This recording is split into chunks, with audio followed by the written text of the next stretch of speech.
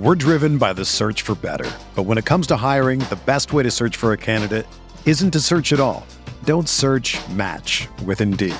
Indeed is your matching and hiring platform with over 350 million global monthly visitors, according to Indeed data, and a matching engine that helps you find quality candidates fast. Ditch the busy work. Use Indeed for scheduling, screening, and messaging so you can connect with candidates faster. Leveraging over 140 million qualifications and preferences every day, Indeed's matching engine is constantly learning from your preferences, so the more you use Indeed, the better it gets. Join more than 3.5 million businesses worldwide that use Indeed to hire great talent fast. And listeners of this show will get a $75 sponsored job credit to get your jobs more visibility at Indeed.com/Blue Wire. Just go to Indeed.com/Blue Wire right now and support our show by saying that you heard about Indeed on this podcast. That's Indeed.com/Blue Wire. Terms and conditions apply. Need to hire? You need Indeed.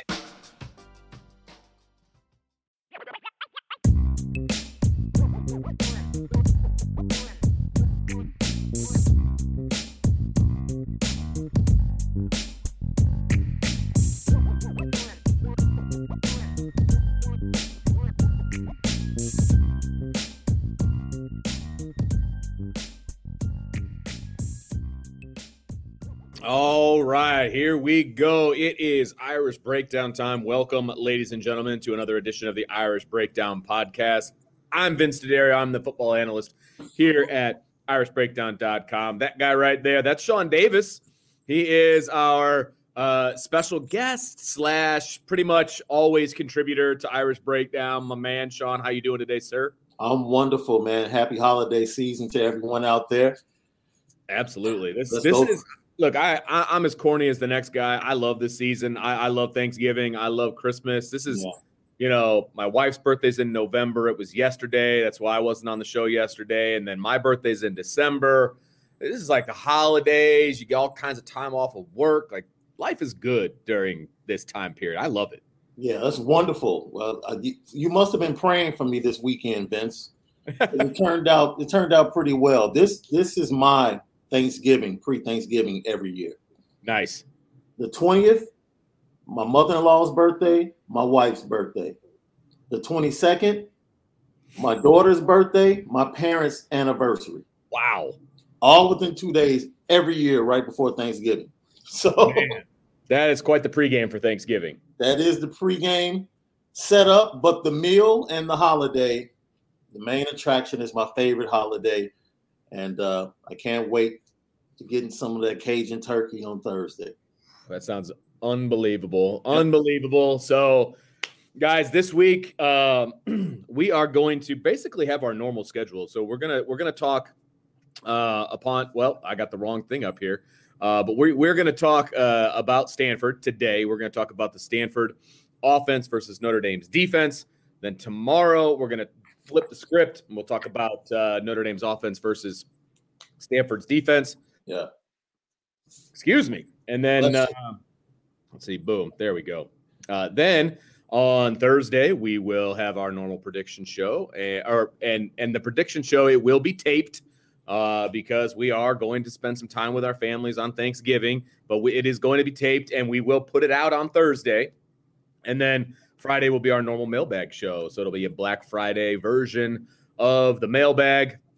Even though it feels like Black Friday is going away, everybody's doing their sales all month long. It's not really what it used to be, but hey, whatever. Were you ever a big Black Friday guy? Did you try to stand in line and do all those things? I did it one time and I was done. I allowed my wife and my mother and some family that were in town to talk me into driving out to an outlet mall at about midnight. And first of all, the exit just to get off was backed up for miles. Oh my gosh. And we ended up having to park at a hotel down the street and walk, and then stand in line outside the store. So that was my experience. That was my one and only Black Friday experience. And I vowed never again to ever do that again. So I'm cool sitting behind the computer right here, Vince, and making my purchases right here and having it shipped. I'm perfectly fine with that. I'm with you. I did it one time. My wife wanted this one particular item. So I went and I stood in line and I did the thing, and it was chaos. And and look, I'll be honest, I worked in retail for a while. So I was on the receiving end of Black Friday a few years in a row.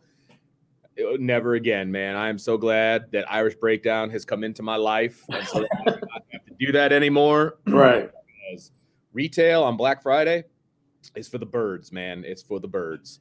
Everybody be safe. If you do go out, be safe. Absolutely. Be very, very safe and be nice, right? Yes. Be nice. Be kind, okay? Because you don't see a whole lot of that on Black Friday. So, and be kind to the people working.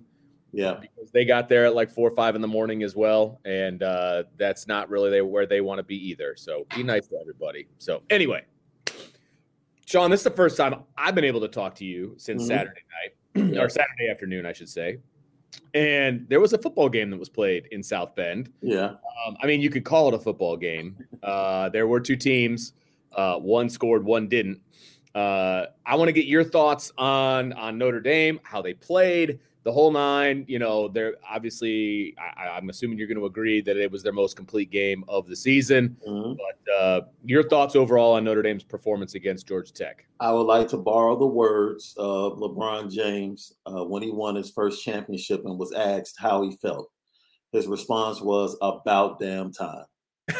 Yep. Watching that performance against an inferior talented team, we've seen that multiple times on this schedule all year. And finally, Notre Dame finally made the inferior team look like they were supposed to look. And my thoughts immediately after the game were about damn time. Like, this is what we've been waiting for. And we understand all of the adversity that this team, I mean, they had to find a quarterback to lead this team. A lot of different position changes, the issues with the offensive line. We understand that. But the fruits of the labor. And that's what stood out to me as well. It was senior day, and you just think about the first time you run out of the tunnel, that's special. The last time you run out of that tunnel, that's special. And to put forth that type of performance for a senior class that has meant a lot to establishing the current culture for Notre Dame football in this program, allowing them to go out that way, it was the best. You couldn't have written a better script than Saturday afternoon. So yeah, I completely agree with you. And look, Notre Dame has laid eggs on senior day in the past. And, and I'm not just saying losing, but just not playing well. You know, whether it was the emotion of the day or whatever, that was not the case today or on Saturday, excuse me. That was not the case. They came out firing. You know, the biggest problem was that first drive where they ended up kicking a field goal because they probably should have punched it in. And they didn't. And the vitriol from the fan base was obviously on high alert, and I get it. But then, you know, they had 6 possessions in the first half, scored touchdowns on 5, scored a field goal on the other. I mean, it was a beatdown of epic proportions. And then the defense this defense is unbelievable right now. And we're gonna talk about the defense here in a moment. But the defense against Georgia Tech was start to finish, backups included. They just did their thing, and there was nothing Georgia Tech could do about it. Yeah, I saw you guys on the post-game show discuss whether or not long-term Kyle Hamilton being injured and be on the sideline was a good thing for Marcus Freeman and his defense. And then I understand people that look at it from both sides. Of course, you would like to have your all-American on the field. But what it really did, it gave us a glimpse into the future, especially in the defensive backfield, how good this defense can be. And you lose a lot of leadership up front, the guys like Myron and Kurt graduating. But, you know, you have to think about, will Isaiah Foskey return? I'm sure he's going to look at his options for the NFL draft. But you just look at the talent, and they showed it, not just the starters, but even the reserves coming in and wanting to keep Georgia Tech off the scoreboard. And the way everybody played, they flew around. I absolutely think that was one of the things. It was almost like a blessing in disguise because it really showed the strength of Marcus Freeman, which is scheming, development and putting what he has and taking what he has and being able to cook up the dish with what he has in the pantry. Like, he doesn't have to leave the house and go shopping for something else. That's coming next year. He'll get his new groceries in the springtime, some in the winter. But what he had in the cupboard, he was able to take that, work with it, and what he's put out, what this defense has put out over the last, I would say even the last 5 weeks, Vince, because I would go back to their performances against North Carolina and USC when they were asked to do things that were outside of the aggression or the normal aggression that they were used to. They were asked to sit back, keep everything in front of you, tackle, and eliminate the big play. They did that well. And then once they were unleashed the last 3 weeks, that front seven has gotten after every quarterback. And I just felt bad for Jordan Yates on Saturday because, other than maybe like getting installing a new West Coast offense at halftime with a one-step drop, maybe, and some slants, there was nothing he could do.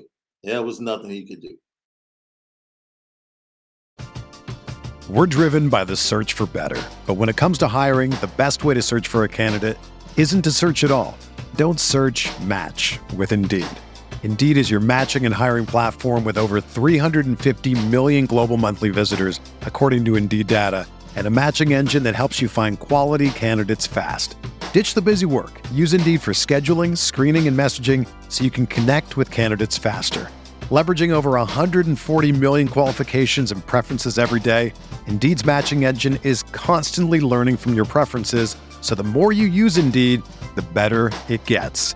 Join more than 3.5 million businesses worldwide that use Indeed to hire great talent fast. And listeners of this show will get a $75 sponsored job credit to get your jobs more visibility at Indeed.com/Blue Wire. Just go to Indeed.com/Blue Wire right now and support our show by saying that you heard about Indeed on this podcast. That's Indeed.com/Blue Wire. Terms and conditions apply. Need to hire? You need Indeed. Another day is here, and you're ready for it. What to wear? Check. Breakfast, lunch, and dinner? Check. Planning for what's next and how to save for it? That's where Bank of America can help. For your financial to-dos, Bank of America has experts ready to help get you closer to your goals.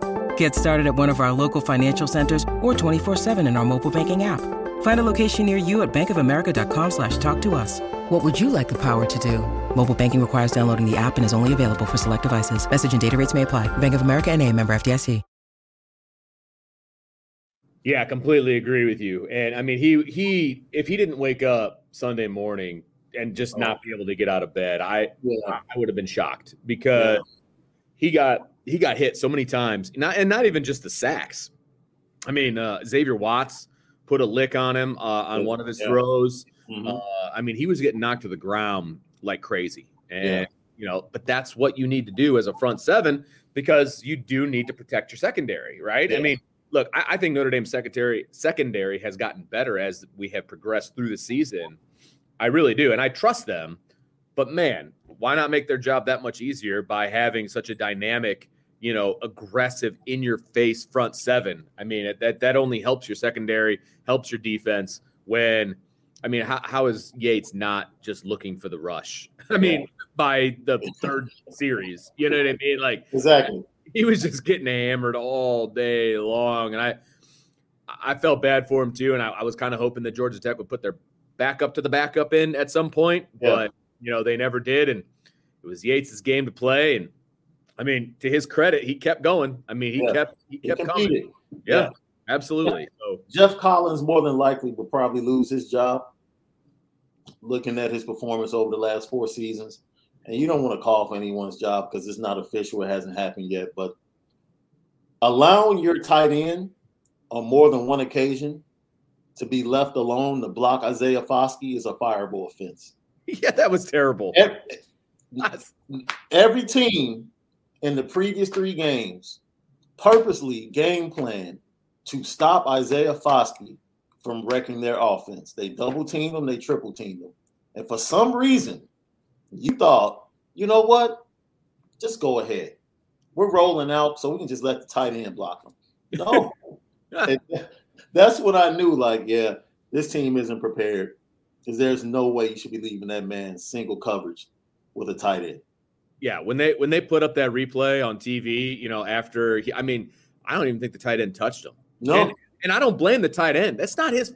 Like, that is not his fault. He is not. He cannot be expected to go one-on-one with a guy the caliber of Isaiah Foskey. That's you're right. That's a fireable offense. Like, what are you doing? If you want to bring the tight end over to help double team or whatever, that's fine. That's probably what you should be doing.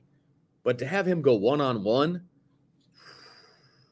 I don't know what they were thinking. I'm saying to myself, this could not have been.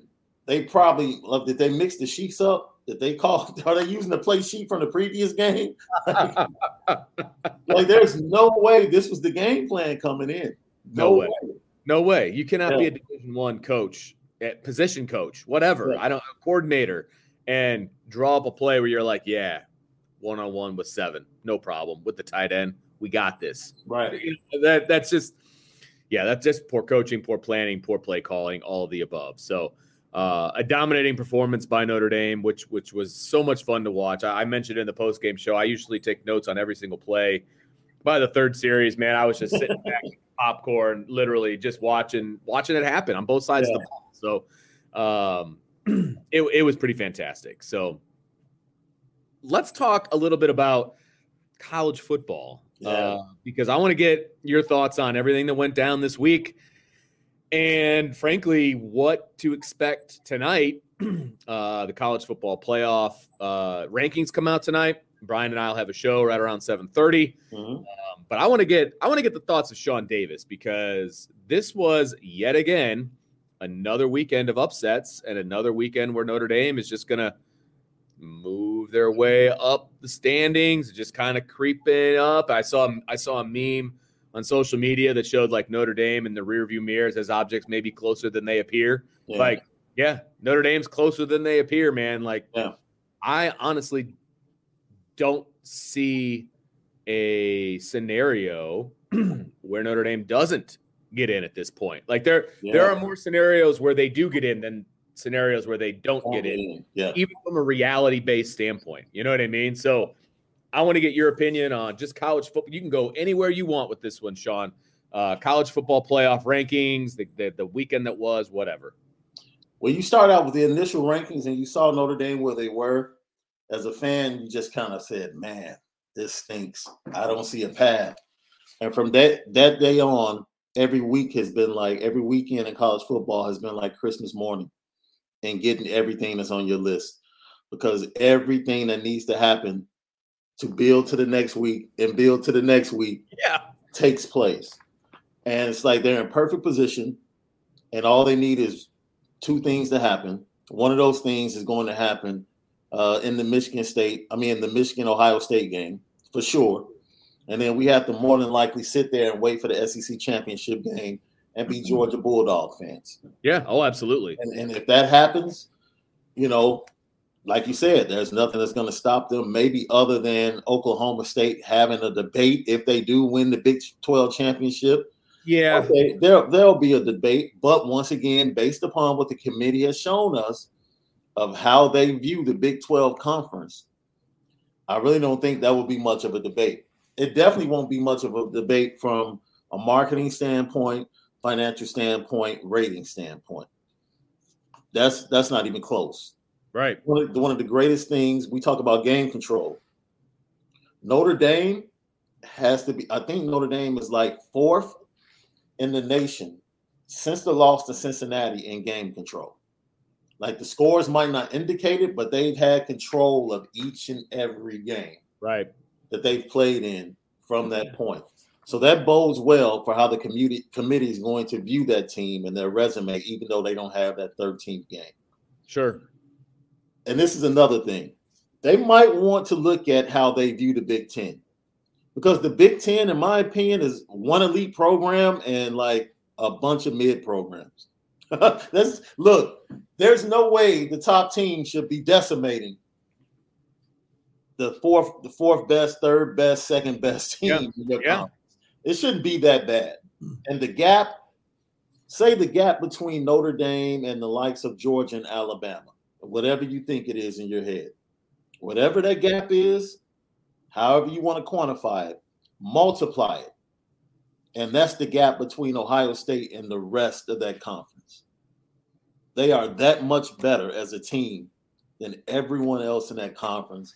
And for me, that says a lot about the conference. When you really start to look at the scheduling and who these teams are playing head to head, and maybe you look at the Michigan's win over Michigan State, like, oh, well, now you look at Michigan losing to Michigan State after they lose to Ohio State, which I think they will, and you say to yourself, man, was Michigan really that good? Did they really have a good win? Right. You know, so those are some things that I think that stood out to me from this past week, and the dominoes starting to fall as far as these openings for the coaches, especially after Mel Tucker decided to stay at Michigan State. You got Florida now, you have USC, the rumblings concerning Brian Kelly and all of that. It's just going to be an interesting end to this campaign all the way up to the college football playoffs.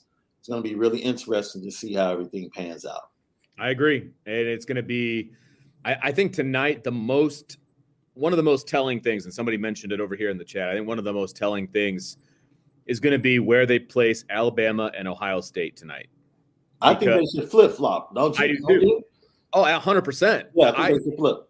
If they're looking at this from an outside looking in, right, and just face value of everything that we've seen, then I think Ohio State should be above Alabama. Absolutely, and they should be 2-3. Ohio State, Alabama. If Alabama is still 2, then it's going to be very interesting to see what happens if Georgia ends up beating Alabama in the SEC championship, what they do with a 2-loss Alabama. Because, look, 2-loss team has obviously never made it into the college football playoff, okay? I don't think that they should make it, but the committee obviously wants them to go in. So I think that's going to be real interesting. I do. I think that's going to be really, really interesting. So, we'll see what happens tonight. And again, Brian and I will have that show. Brian and I will have that show at around 7:30, but make sure you hit that notification bell so that you know when that show is going to come up. But we're going to have a lot of fun with that show tonight. So let's get down to business, Sean, and let's talk about the game that is upcoming. Yes, it is Stanford. I'm sure that there's people out there that somehow think that this is a rivalry of some sort. I think that that's obviously a ridiculous statement, but they play them year in and year out, mainly because they want to make sure that they end the season in California. So one year you get USC, one year you get Stanford. I don't know that it's necessary anymore because it's a recruiting thing. Notre Dame coaches want to be out on the West Coast and all that stuff. Do you still see the value in having Stanford as your final game of the season every other year?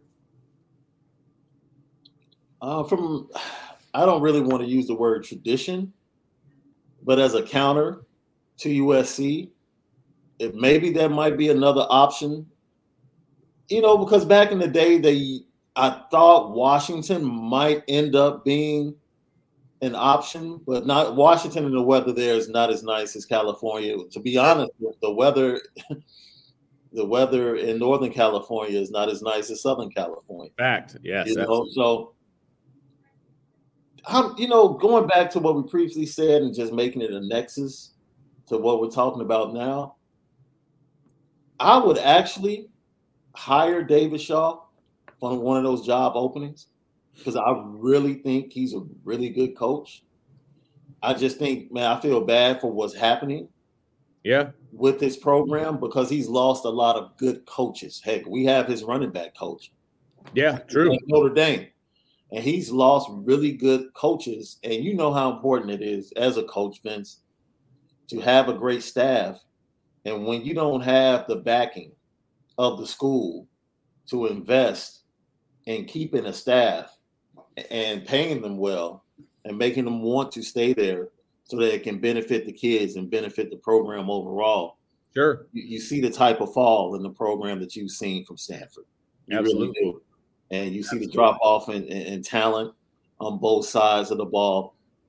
So, I think he's a really good coach. And if I were him, I would be taking phone calls right now because I don't see light at the end of the tunnel. And, with that being said, this is a game where it really should be a repeat, right?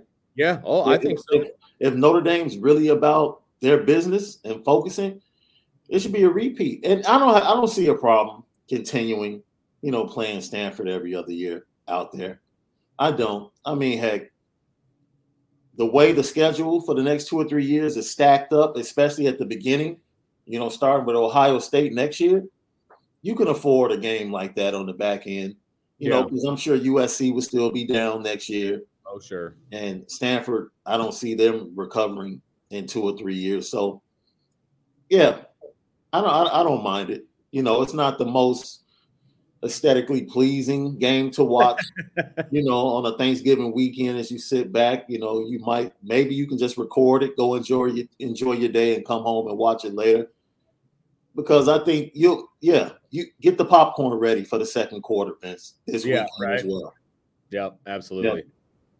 Yeah. Okay, let's throw this on up here and let's talk a little Notre Dame run defense versus Stanford run offense. And you're going to see a theme as we move forward. As Notre Dame's numbers get smaller in a good way, Stanford's numbers are not good. You're going to see a lot of triple digits. It's not very pretty. Notre Dame's run defense has just gotten better and better and better as the season has worn on. They had the issues with the three front and all of those fun things and all the complaints that they were having. They ran some three front, by the way, against Georgia Tech, but they brought 4 and 5 guys out of that three front, and they were living in the backfield of Georgia Tech. So I think it's a combination of Notre Dame getting better at what Marcus Freeman wants to do.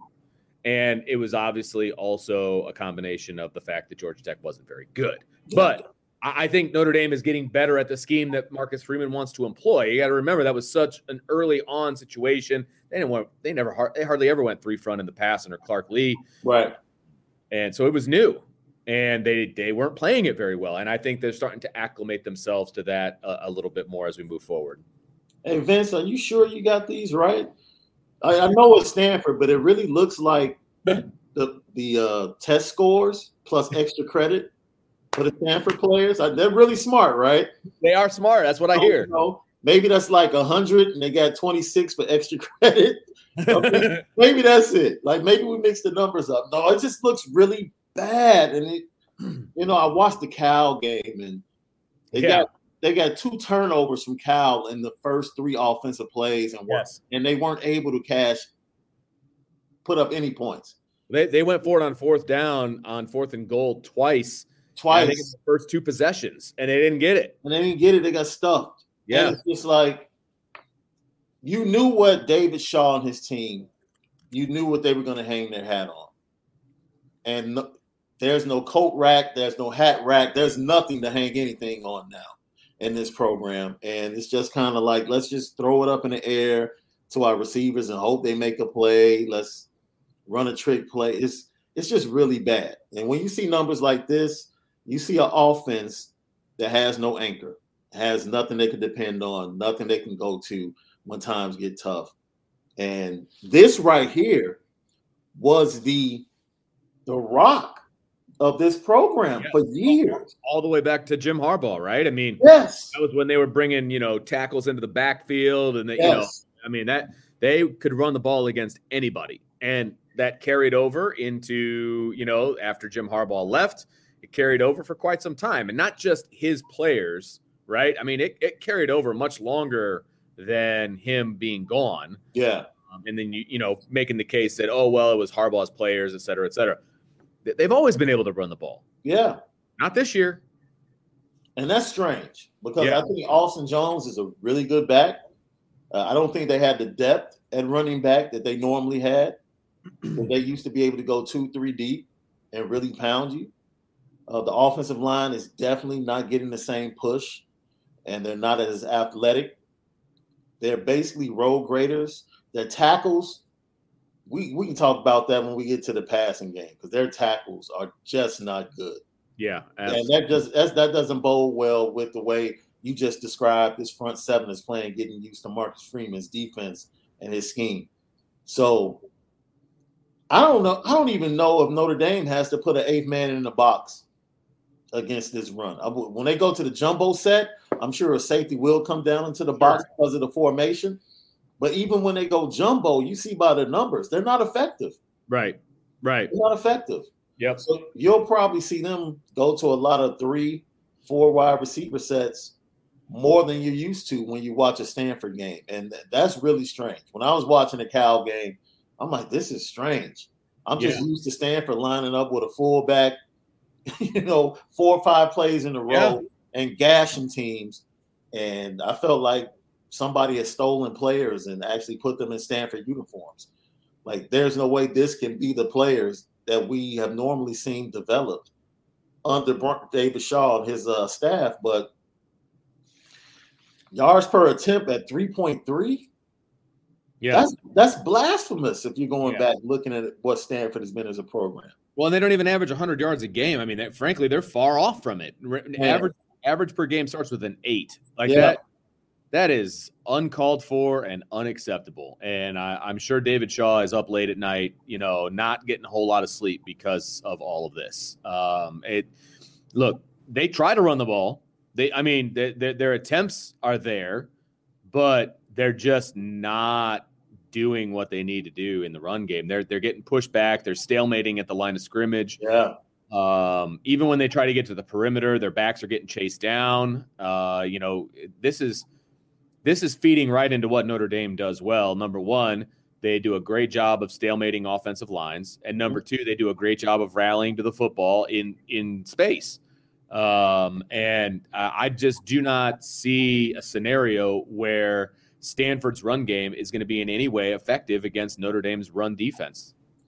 Vince, the last 3 offensive lines we've watched Notre Dame go up against, do you watch those offensive lines and have empathy for the fan bases and maybe ask yourself, man, was I a little bit too harsh early in the season on Notre Dame's offensive line? Because I know Notre Dame's offensive line was struggling early, but this has been a season-long struggle for Stanford, Georgia Tech, and Virginia.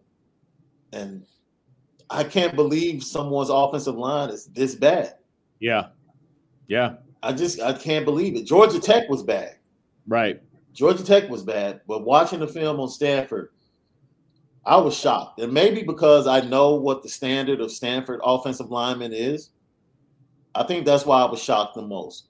I couldn't believe that I was watching, like you said, not being able to set the edge, not being able to set the offensive line, and not being able to go ahead and execute blockings and they're not getting to the second level at all.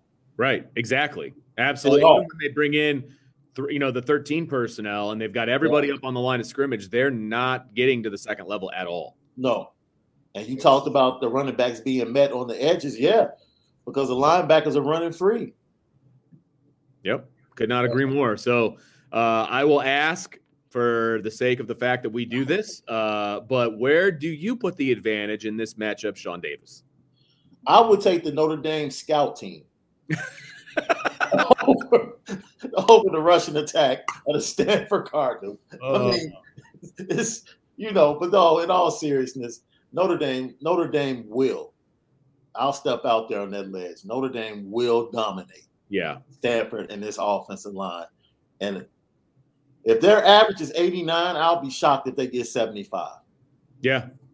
No, I agree with you. I think, first of all, I think that the score is going to be lopsided, and so they're not going to even have the opportunity to run the game a whole lot. They'll try early. Notre Dame will shut it down. I mean, I guess I can talk about this now before we get to the pass game. But if folks out there think that Jack Cohn is immobile, ooh, wait till you see Tanner McKee. Oh my goodness! Oh my goodness! you want the definition of immobile, Tanner McKee's face is right there in the dictionary. Yes. He is so much worse as far as mobility is concerned if we're comparing the two quarterbacks that are going to be starting the game on Saturday night. It was slow motion.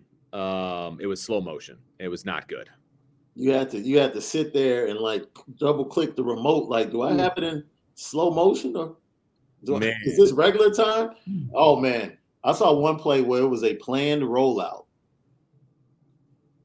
Not a good idea. It was a disaster. Not a good idea. It was a disaster. And I'm saying to myself, oh my God. I'm literally watching it saying, I know Notre Dame and their defensive lineman and Mike Elston are sitting there in the scouting room watching film, licking their chops like, oh, this is going to be fun. We can eat this weekend. Yeah. We're going to eat on Thanksgiving. Yeah. We're going to get an after meal on Saturday. Yeah, you're not wrong. You're not wrong. Yeah, I'm going to go with the advantage to Notre Dame as well. This is not a close matchup in any way, shape, or form. I think that the tackles for loss that number is going to get higher. That number is going to get better as they move forward. I think the yards per game for Notre Dame is going to go down after this game is over. There is no chance Stanford gets to 133 yards a game or 133 yards against Notre Dame. So that number is going to go down. This is a huge advantage to Notre Dame. So let us move forward to the Notre Dame passing game. The Notre Dame pass defense against the Stanford pass offense. And here are the numbers. And no surprise, the numbers are lopsided once again. Yeah. And I will continue on with my diatribe about about McKee and his immobility. He also has a very long throwing motion. Like he brings it all the way back and all the way forward. That is going to take some time to get rid of. All I see when I see that is strip sacks and the ball getting loose because of Notre Dame's rush, them getting their hands on the ball as it's going through the windmill motion that McKee had. Now, look, he's got a strong arm, but in the games that I've watched up to this point, he's all arm. Like he doesn't step into his throw. Now, part of that because he doesn't really have an opportunity to step into a lot of throws. But he's all arm with his throws. And when it takes that long to get rid of the football, you are inviting a good pass rush to just absolutely mess with that and knock the ball loose. And I mean, I just feel like Notre Dame is just staring at turnovers right in the face against this team. You took the words right out of my mouth. And what we've seen from this young secondary that has come in the stead of the All-American being on the sideline with the injured knee, Xavier Watts and Ramon Henderson, and the range that they've shown and their willingness to stick their head in and tackle and be in the right spots. I think they're going to get opportunities for multiple interceptions. And Isaiah Foskey, look, he has an opportunity to declare Stanford Stadium as his. Oh, yeah. My field. You remember the last time we played Stanford at that stadium, he had the big punt block. That's right. In return. So he had a big game that game, even though he wasn't a starter defensively. And I think he has another big game as a pass rusher. I'm gonna put him down. I think he's gonna match Riley Mills from Virginia. Okay. I really do. Get two? Yeah. Or did Riley have three? Three. He had three. He had three. That's how he ended up flying first class back home. That's right. He had three. That's right. I think he's going to get three, but I'll look for some interior guys to get sacks as well. Yeah. Notre Dame might reach that 8-9 status in sacks against Stanford because, like you said, once Notre Dame scores early and Stanford is forced to get out of that ball control, Stanford only scores 21 points per game. They only put up 11 against Cal. And Cal's defense is nowhere near Notre Dame's defense. So I'm looking at all of these numbers, and I look at Stanford coming in at around 75 yards rushing and 219 yards through the air. Nah, maybe 150, 160 with a couple of interceptions, boatload of sacks. that completion percentage won't be 63%. I can tell you that. Right. And they do a lot of RPOs, but they're so slow. Like their RPOs are so slow. I just don't know. Well, they're not effective with it, obviously, as we're looking at these numbers. They're not effective with their RPOs, and the lack of speed at which they run their RPOs is going to be detrimental to them. I mean, if you look at these numbers, okay, Notre Dame is 4th in the country in sacks, and sacks allowed for Stanford's 102nd. Okay, right there. If all these numbers, throw them out the window. That number right there, jump off the page. Yeah. I mean, jump off the page at you. I mean, they have 38 sacks, and thanks to Jackson Hignite over in our chat, I will throw it up here. He says, fun fact, Stanford gives up about 3 sacks a game. If Notre Dame meets or beats that mark, they'll have the all-time team sack record, which is 41, set back in 1996. I think they're going to blow that number away. I wonder if there's an over-under on that in Vegas, because I would take that prop bet. Oh, my goodness. I would take the over in a heartbeat. Yeah. Over 3? Oh. In a heartbeat. It's going to be over 3 in the first half. Yeah. You're probably right. Yeah. You're probably right.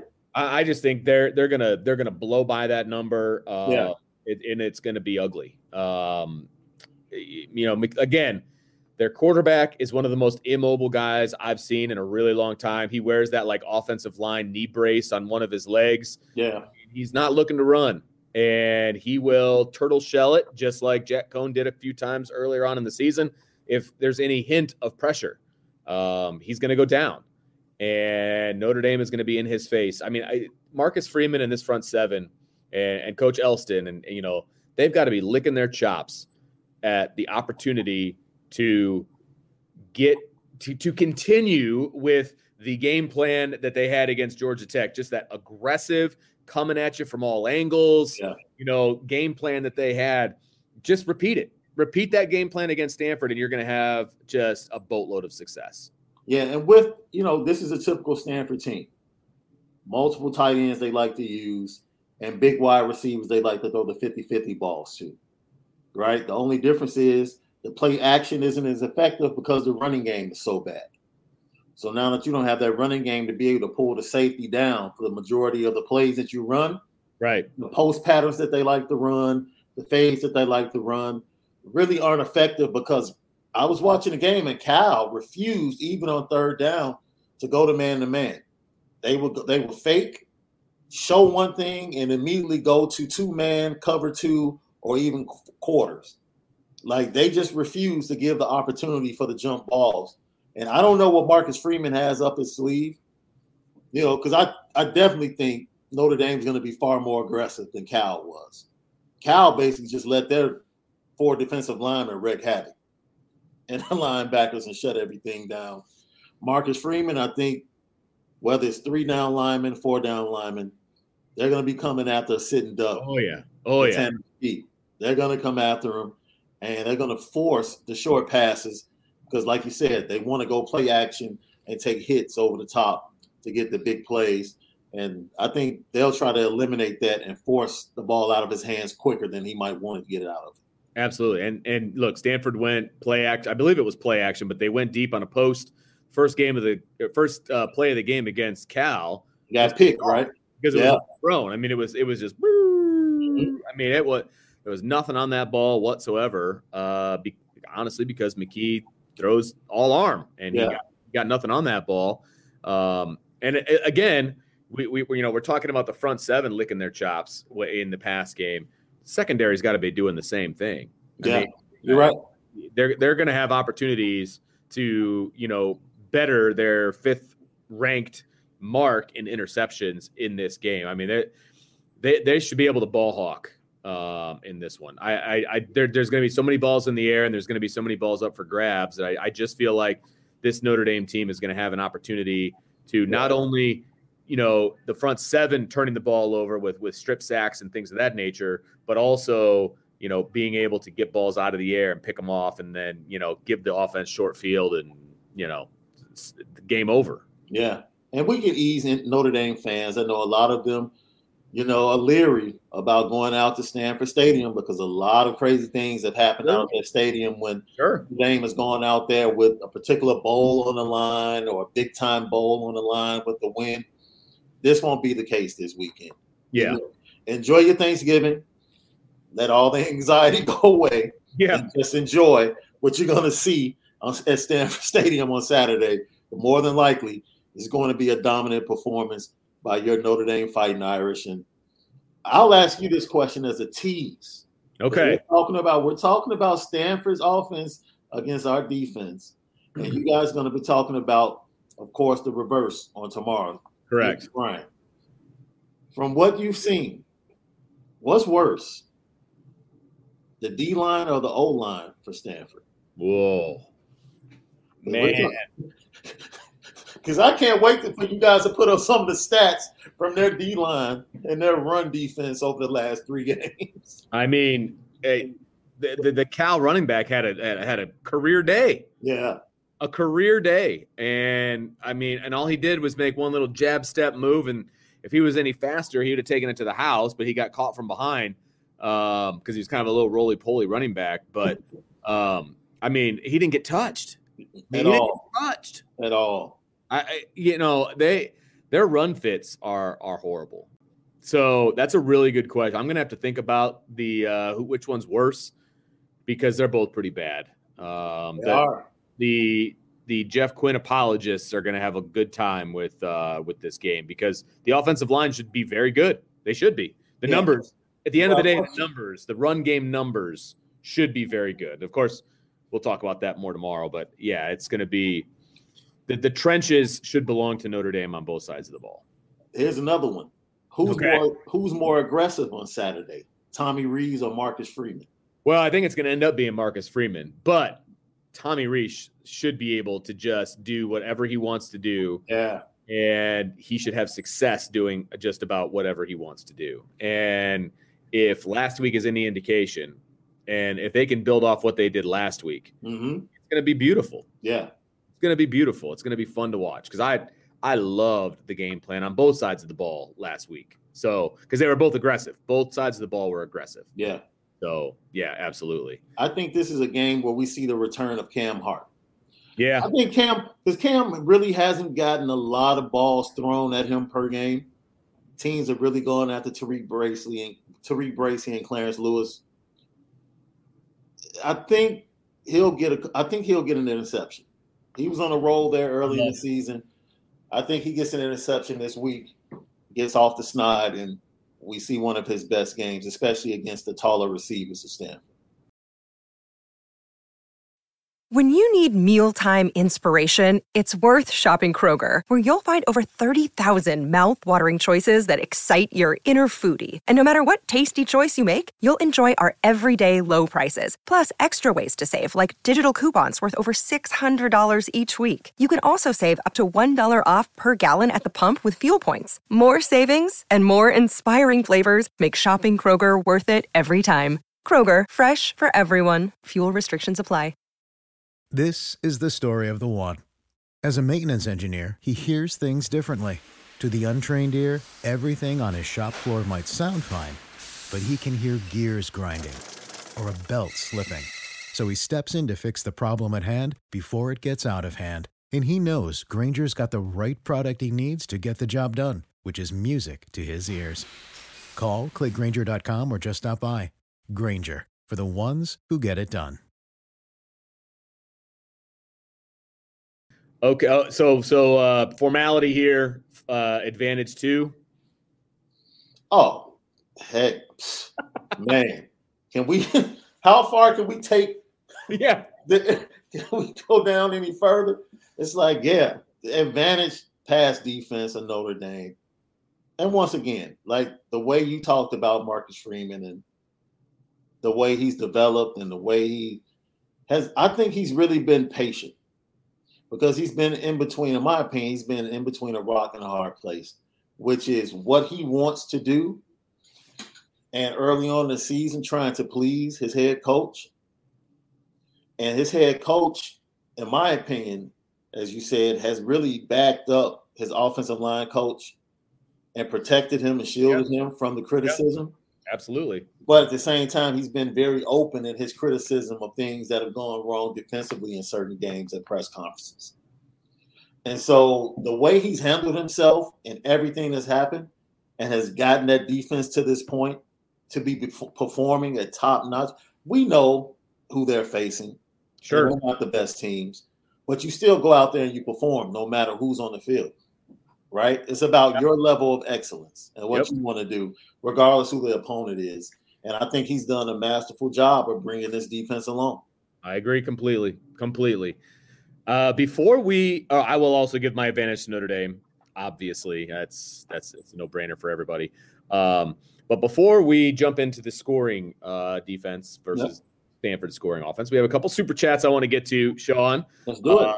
Kevin Fetters, thank you for the super chat, Kevin. Really, really appreciate it. He says the Notre Dame defense should continue to have some success or the same success as the last 3 weeks. Can't wait to see what happens the next 2.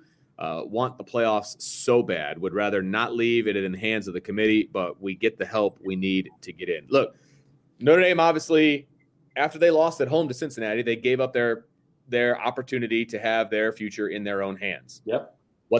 Coordination.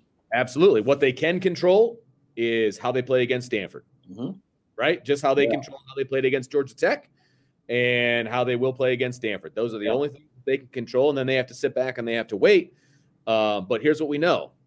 Ohio State or Michigan are each going to have a second loss. Yes. They're going to fall behind, right? And we can assume that Notre Dame is going to be 6 in this week, and both Ohio State and Michigan are ahead of them. So that one of them is going to fall back, so that moves Notre Dame up to 5.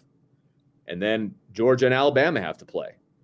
And if Alabama wins, Notre Dame's out. Yeah. And Georgia and Alabama are both in. I get that. If Georgia wins, Alabama with 2 losses, you have a conversation. But I think Notre Dame is the 4 at that point. Yeah. And Cincinnati's the 3. And there's some discussion going on in the chat about how, Cincinnati should not be ranked below Notre Dame if they're undefeated. I agree wholeheartedly. They rank ahead of Notre Dame. Now, if Cincinnati picks up an L someplace, now you've got a topic of conversation where I think that they would move Notre Dame past Cincinnati. But again, that's only if Cincinnati. I'm assuming in this scenario, that Cincinnati wins out, right? And I think they'll be 3. They play Houston. They're a better team than Houston, and more than likely they'll have to play them back-to-back weeks. Right. I think the more dangerous game will be the second game. Sure. Cincinnati is having to play that team 2 weeks in a row. Tough. Yes. Yeah, and the bad thing about Cincinnati, football, they're like a Desmond Ridder twisted ankle away. Sure. Early in the game from everything going down the drains. Sure. So, it's very tenuous for them. Absolutely. And I think that's really why you saw the performances from them after the Notre Dame game, because I think they were uptight. I think they realized, okay, we beat Notre Dame. Now we got a shot. Now we're big favorites in every game. Yeah. And they played a little uptight.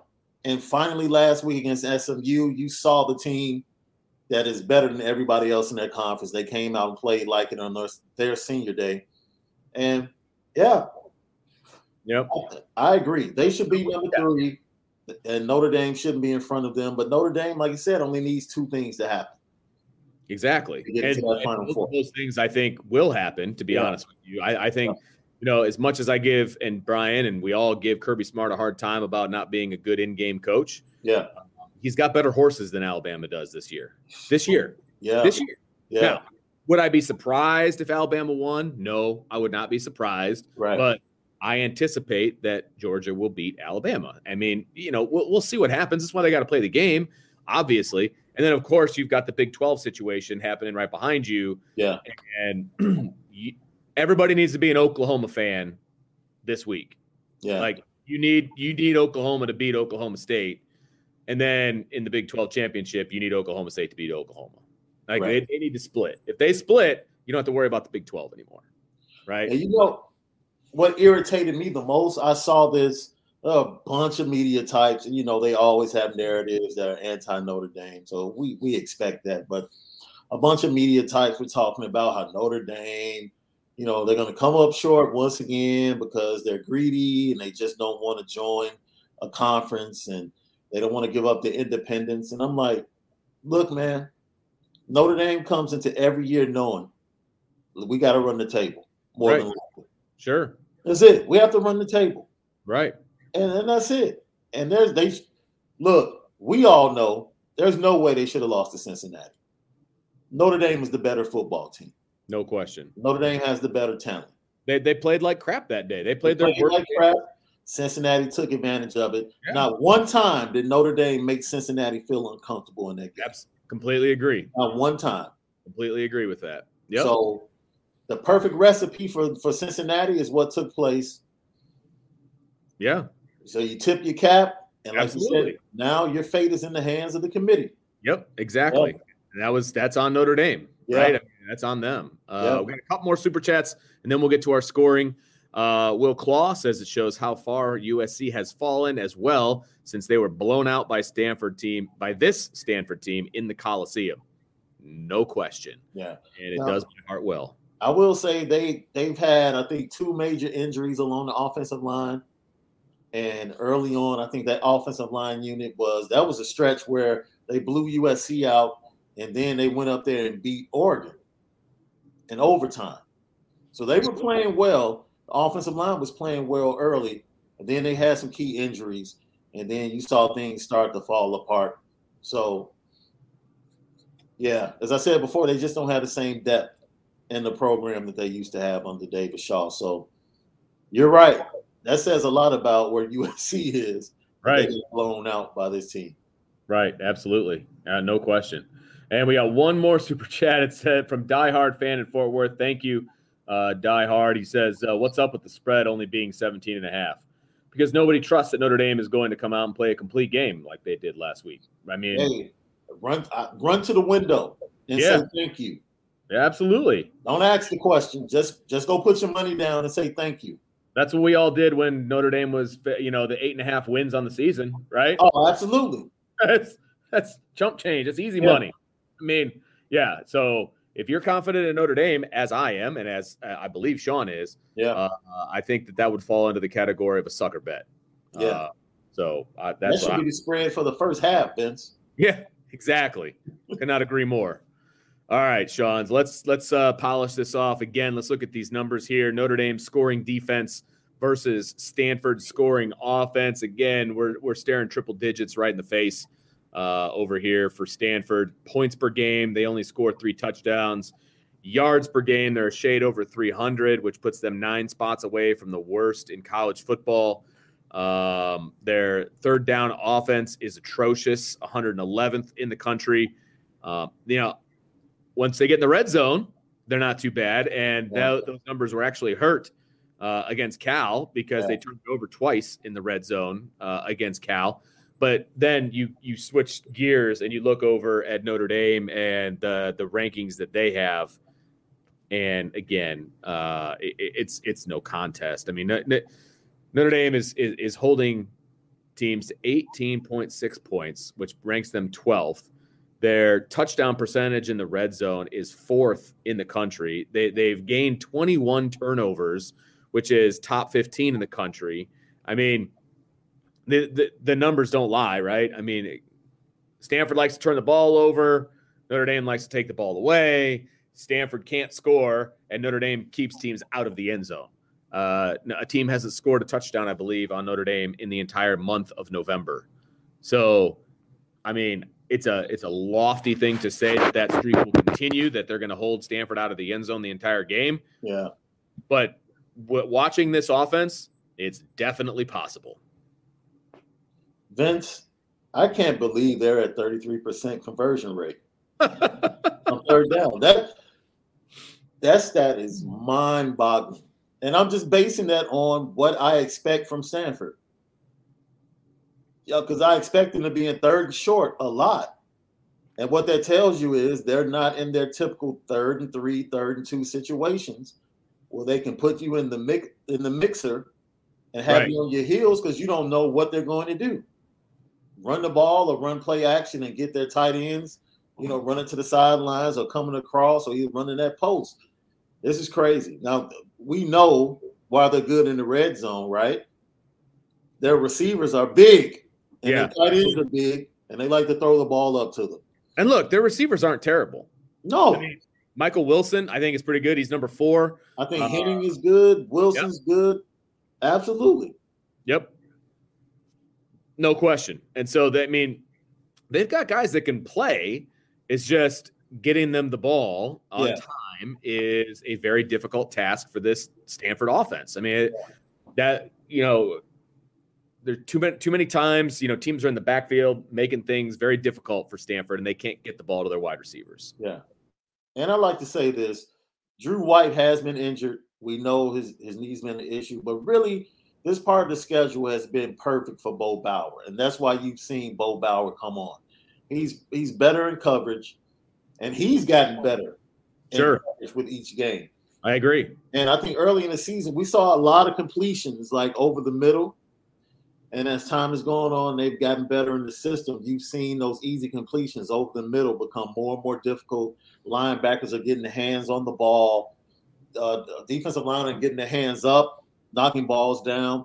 And now everybody's in unison. That's really what you were pointing out, Vince, in your earlier comments. Now you see everybody in this system doing their job, and they're working very cohesively as a unit. And you're more than likely going to continue to see that against Stanford. These numbers bear it out. Whether it's the scoring, the passing, or the defense, when I look at these in the rankings, it's almost like a perfect match. Like there's no better opponent to have in the last game for this Notre Dame defense than this Stanford offense. Absolutely. Like make a statement. Yeah. Yep, to make a statement because they still need to make a statement. And look, absolutely. Last week Notre Dame made a statement against Georgia Tech. Guess what? Yeah. Cincinnati also made a statement. I mean, I was hoping that they'd get upset. I think I called for it in our predictions. They made a statement. They blew them out, right? I mean, that was an SMU team that can score the football, and they didn't score against Cincinnati. And Cincinnati made a statement. So this is another opportunity, and frankly, their last opportunity for Notre Dame to make a statement. If they can go out there on the road in prime time, after all the other rivalry games, or most of the rivalry games are concluded, they can make a statement, and that is going to be the lasting impression that this committee has of Notre Dame. Because, again, we all know they don't have that 13th data point. And, again, I don't think that it matters as much as all the talking heads want to say that it matters, not having the conference championship game. But they're still sitting idle that week. Yeah. And I think that means more than not playing a championship. It's just they're not playing that week, right? If they somehow finagled their schedule, which would be very difficult because you'd have to play an independent team, the week of the championships. That's something that Notre Dame, maybe they've looked at it, but, playing a team the following week so that they have something to put out there during the championship weekend. It's interesting to see what could they add. Would they add that a game at the beginning of the season? Sure. Like I would love. I'll be honest with you. Like I'm all for playing Ohio State early in the season, but I would like to have a tune-up. Yeah, right. For that game. You're not wrong.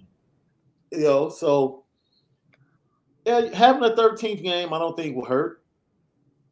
And more than likely, if Notre Dame and their scheduling, they probably would make it a home game. Oh, absolutely. Get the extra revenue. Because if you'd have to go up against an independent, right? So you would. Like or whoever that's independent, play them that weekend. Even if it's just your 12th game. Yeah. Even if it's your 12th game, playing on that weekend when everybody else is still playing, I think could be beneficial. Again, I'm talking out of my rear, but just something to ponder. But when we look at this matchup, Notre Dame scoring defense versus Stanford scoring offense, I'll ask you again because that's what we do. Where does your advantage lie, Mr. Davis? Oh, man. Notre Dame. Stanford. Oh, boy. All of their averages are going to go down after this game. They're already bad, but their points per game is going to go down, their yards per game. Everything's going to plummet after this game. Notre Dame might hold them to a season low. Yeah. I think they put up 11 points against Cal last week. Notre Dame can hold them under 10. Notre Dame is a lot better than Cal. Yeah. A lot better than Cal. Yeah. I mean, let's just call it what it is. Yeah. This one should not be close. This is clearly an advantage for Notre Dame. No question about it. This defense, like I said, just send the game plan from last week through the copy machine, hand that one back out, because if they're as aggressive as they were against Georgia Tech, against a quarterback who was somewhat mobile, against this quarterback who is not mobile in any way, shape, or form, the sack numbers are going to be outrageous and the turnovers are going to be just as good. Yeah, the groundskeeper must be on strike, though. That grass at Stanford Stadium looks really long. It was rough. And it was torn up, too. And not only was it long, but it was torn up. That's why I say he must be on strike. Man, that was rough. That was rough to look at. Okay, so advantage clearly goes to Notre Dame here for both of us. No question about it. Sean, any final thoughts before we shove on out of here? Oh, man. Once again, I would like to give a big shout out to Irish Breakdown and the philanthropic work that was connected to last Wednesday. And that's where Brian is right now. He is still purchasing and delivering food and making that money go as far as it possibly will go. And he's basically taken the whole day today to be, the Thanksgiving clause and just, getting all of your guys' generosity out to everyone else. Yeah. And it's heartwarming. It's inspiring. And I'm glad that he's able to do it. And we're happy to pick up the slack with the show while he is out, delivering and buying and doing all of that. So that's where Brian is for those who are unaware. But he is doing his thing and spending that awesome money. But yes, Dropping Dimes asks if there's a show tonight. Yes, there will be a show tonight, right around 7:30. I think the rankings come out at 7, or the show starts at 7, right? So we will attempt to do one at around 7:30, and we'll have some fun with it. This is one of my favorite parts of the week is talking college football and breaking down these rankings because, again, very interested to see what 2 and 3 are. Man, I'm very interested in that.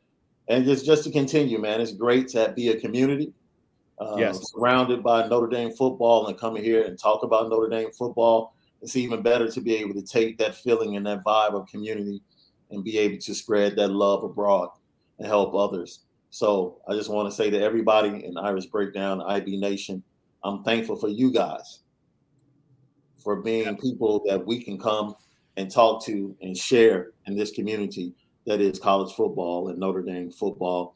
And happy Thanksgiving and happy holidays to everyone out there. Absolutely. Enjoy yourselves and be safe.